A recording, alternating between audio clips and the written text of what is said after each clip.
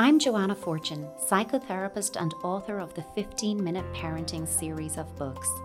Welcome to my 15-Minute Parenting podcast, where I take a common parenting struggle and break it down with practical, playful solutions. Let's get going. I had a really interesting contact from a parent in recent weeks. And this parent was asking a question about risk, and I've written about risk in my books. You know, the 15-Minute Parenting series, it features in all three of the books, but the question is what really interested me. This parent was saying, look, I have two children who are kind of that middle childhood age group, between 8 and 12 years old. One is a boy, one is a girl.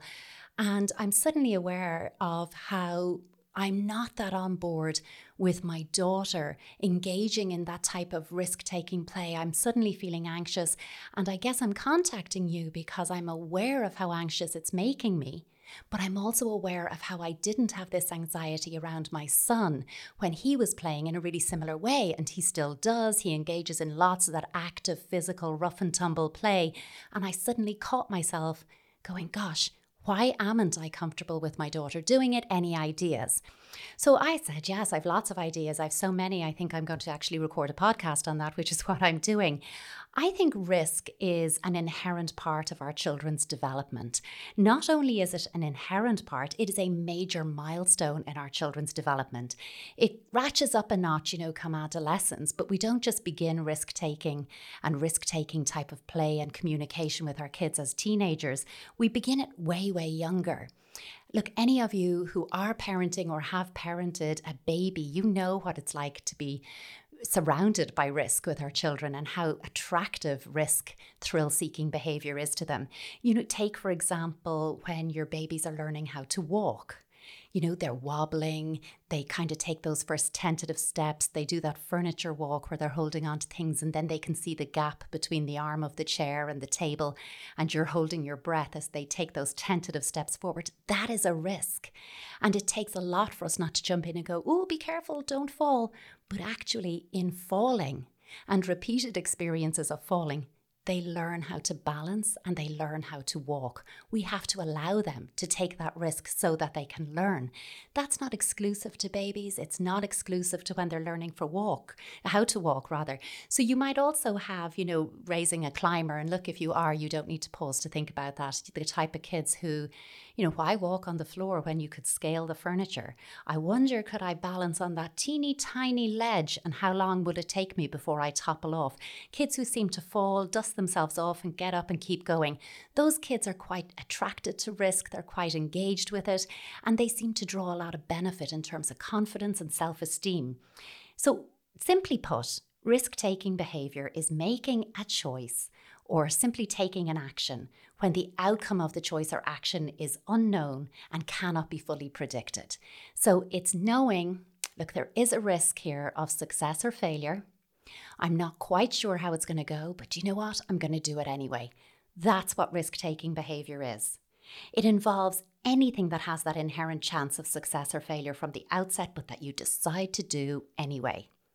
Just even pause and bring to mind your own relationship to risk.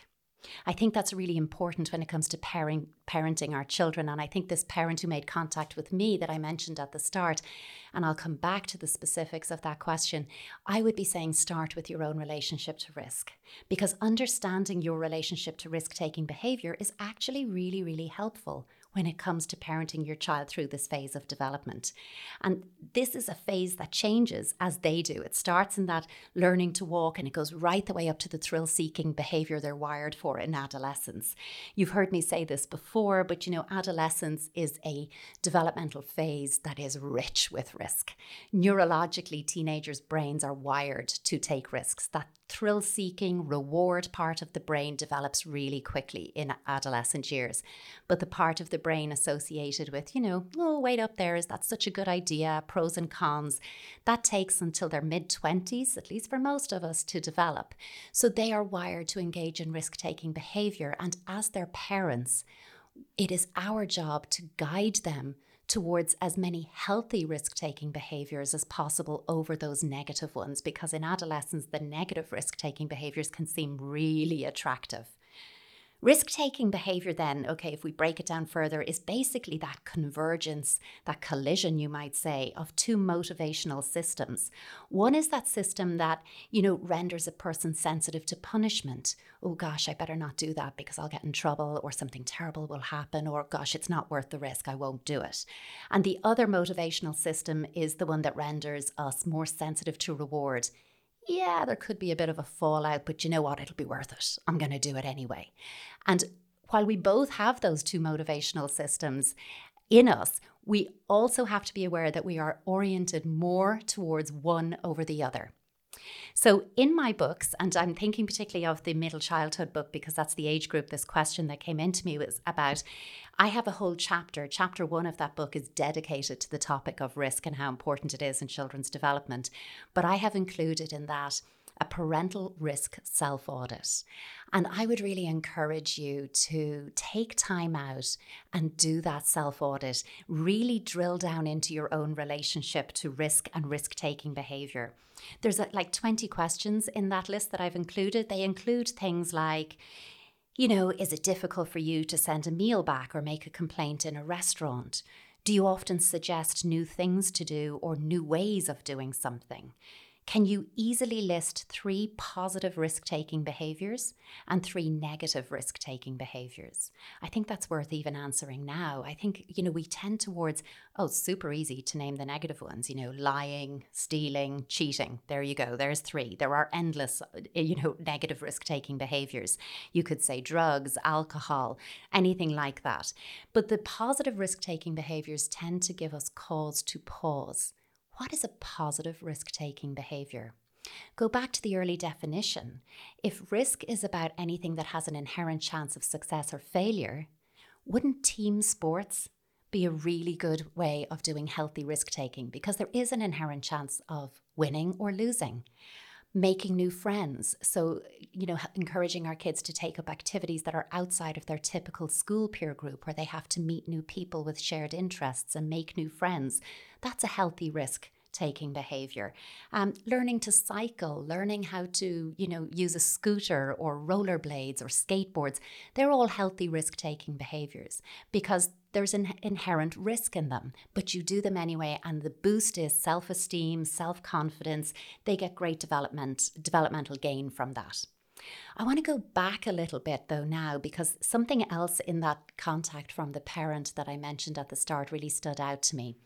And it was that she was suddenly aware that she had been comfortable with certain risk-taking behaviors in her son and even, expected him to play in that kind of way, but caught herself being less comfortable with her daughter displaying those same behaviors. And it probably doesn't come as any great surprise to know that risk aversion, fear conditioning, that kind of thing really begins early for our children, and it has a gendered lens. So it's not unusual to say, as a parent, find, I was fine with my son doing it, but why am I not okay with my daughter doing it? I don't want to be this person who says girls shouldn't play in a certain way. I want them to play any way they want. Why is it I have this hesitation? Well, you're not alone, is the thing I'd say, and catching yourself doing it is the key to changing it.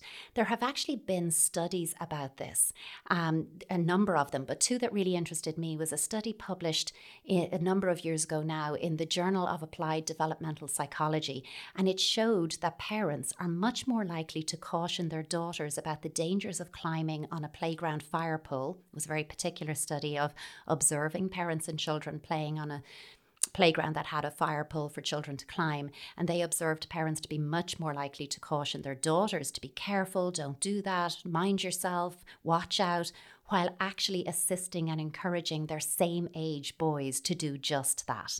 So that study was really highlighting the point that we encourage our boys to face fears while unconsciously encouraging our girls to become fearful.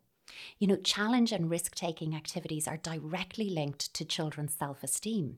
Yet, girls are much more likely to be warned away from them and away from such risk than boys are.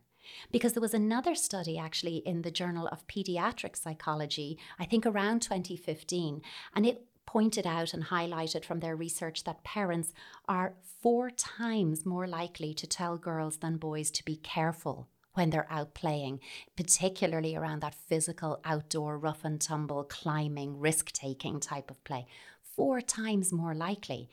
And this is something that really jumps out at me because misadventure, taking chances, stumbling, falling, grazing their knees, learning how to do it better the next time, it means that they're learning to try again. It means that they know that mistakes are the route to mastery. Try it, try it, try it, gain mastery and feel super proud of yourself for doing it. You get that boost to confidence, self-esteem and independence and self-efficacy all at once in that. And let's be honest, mishap is a part of childhood. It was a part of all of our childhoods, right? You'd go out, you'd fall, you'd scrape, you'd have to come home. Where did you get that? How did that happen? It's something that's actually really, really important. But our gendered caution about this may actually be making girls less likely than boys to try challenging physical activities, or certainly once they try them, it may be dissuading them from staying engaged in those things. We know that girls, particularly coming out of middle childhood, that 8 to 12 age, and going into adolescence and early adolescence, 13 to 15 years old, they are so likely to drop out of physical activities, team sports, things that they have been a part of. And, it's crucial, all of that type of play and engagement and, playing with risk, to be honest, is all crucial in developing new skills. And ultimately, if we are, even if it's unconscious on our parts, but if we are dissuading our girls away from this, it can lead to girls having a more sedentary, passive lifestyle than their male counterparts. And in an era when we are trying so hard to embrace the concept of just let play be play, let's consciously talk about the gendered lens that is in play. And we can talk about that in terms of how children's play from the youngest ages is color-coded. The pinkification, if you like, I just made that word up, but the pinkification of girls' play versus boys. Immediately we're saying, well, all that pink stuff, that's for the girls and the blue stuff is for the boys. That's in us. That's an internal bias we're carrying, and it perpetuates this gendered lens of play. So I think it's really important that we do, as this parent has, catch ourselves in those moments, bring it to our conscious awareness and actually say, ooh, why am I doing that? Now that I'm thinking about it, maybe I can stop it. So how we do it is, like, as I said, becoming aware of the gendered lens is one step, but now what are you going to do about it? Reflect on why is it you carry that gendered lens. Some of it is systemic, some of it is cultural, some of it is intergenerational, passed down from our parents to us and maybe even our grandparents to them. Bring your own relationship to risk to the fore. What was it like when you were a child? Were you risk averse? Did you embrace that type of play? Did you avoid it? Did you run headlong into it? Maybe you had, a mishap, a particular accident, and it has, made you very cautious about that. Did you have cautious parents, or did you have laissez-faire parents who were like, yeah, you go for it, come home when you're hungry? And how has either of those influenced your relationship to risk? And then we have to try consciously again, because I think unconsciously we're going, that sounds amazing. I really believe I'm doing that, but the research doesn't bear it out. So consciously we have to avoid sabotaging healthy risk-taking behavior with unnecessary caution. And we have to ask ourselves, I find this really helpful myself, when you have that instinct to go, oh, don't do that, just hit ever so briefly your internal pause button, that parental pause button, and ask. Now, ask yourself, but also answer. But ask yourself, what is the worst that could happen here? And what is the benefit and potential learning from this risk situation? So what is the worst that could happen? Okay, that's not so bad. Okay, they could stumble, graze their knee. That's okay, we can live with this. What's the benefit? They'll learn that it's worth taking a chance. They're going to learn a new skill. They're going to be putting themselves out there and really taking chances. And that's what I want for self-esteem. Weigh up the pros and the cons, and then hold your breath, hold your tongue, and let it happen. Take a risk on risk. That's what I'm asking you to do after listening to this episode. Just take a risk on risk. Give our children the opportunities to practice dealing with what is now reasonable, don't go crazy on this, reasonable and developmentally matched risks that will enable them to grow and develop into confident, capable, healthy chance-taking young people who are attuned to their own instincts and capabilities. Believe me, that's going to stand to you when they hit those adolescent years and they're running headlong into risk-taking behaviour. You want them to know and hear their sense inside. This is out of control. I need to get out of here. Even if it means getting in terrible trouble when I call you at 3 a.m. and I'm not where I said I would be. I know I should call you because this is getting out of control. I am attuned to my instincts and I know what is good risk and when it crosses into a bad one. You can play with this. As always, I like to give you a couple of play activities that you can practice some risk-taking behaviour. I like to do cushion balance. That means taking a cushion, putting it in the middle of the floor, having your child stand on it, and then invite them to, on your cue, 3, 2, 1, or when you say strawberry, banana, apple, pear, plum, and then you say strawberry, they jump off the cushion. You know that they can balance and jump off one cushion. Then you put a second cushion, repeat, a third cushion. Maybe you do a fourth cushion. You're increasing the level of risk gradually each time. If you see they're beginning to wobble on cushion 3, before you do 4, say that this time they can put a hand on your shoulder because we want them to gain mastery over it. You could have them jump into a soft cushion or sofa area. Depending on the size of your child, you could have them jump into your arms for an embrace after this. You could also play, a slightly different version of the game you would know from your own childhood, Blind Man's Buff. This one is something that involves trust and risk. So what you're going to do is show them around the room. You're going to tell them you're going to blindfold them and you're going to lay some obstacles around the room. These will be safe things like cushions, scarves, maybe a book or two, nothing that's going to cause injury. And they have to listen to your voice and your instructions as you guide them safely around the room, dodging all of those obstacles into your arms for an embrace. So you get trust and you get risk in that one. And you know what? Simply playing board games. There's inherent winning and losing in board games. I like the ones that are simply a roll of a dice. You can't have a strategy. Something like Snakes and Ladders is a great example. You're winning 1 minute, you're completely losing the next, and it's all on the roll of a dice. There is absolute risk involved in that. Some of the more strategic games are good as well, and you can bring those in. So embrace board games. Maybe take one evening a week as your family board game day. We're coming in now at this stage towards that part of the year, dare I say it, when Christmas is coming. So you'll see lots of board games appearing in the shops. It might be time to do an audit of what you have and top up those supplies. But whatever you do, however you do it, take a risk on risk. Thank you for listening. I'd love if you could leave a positive review, share this with a friend or a few friends, or even subscribe to the podcast. It really helps others to find it and helps with visibility online. You can also follow me on Instagram @JoannaFortune or on Twitter @TheJoannaFortune, no E at the end of that. Tune in next time for more 15-minute parenting.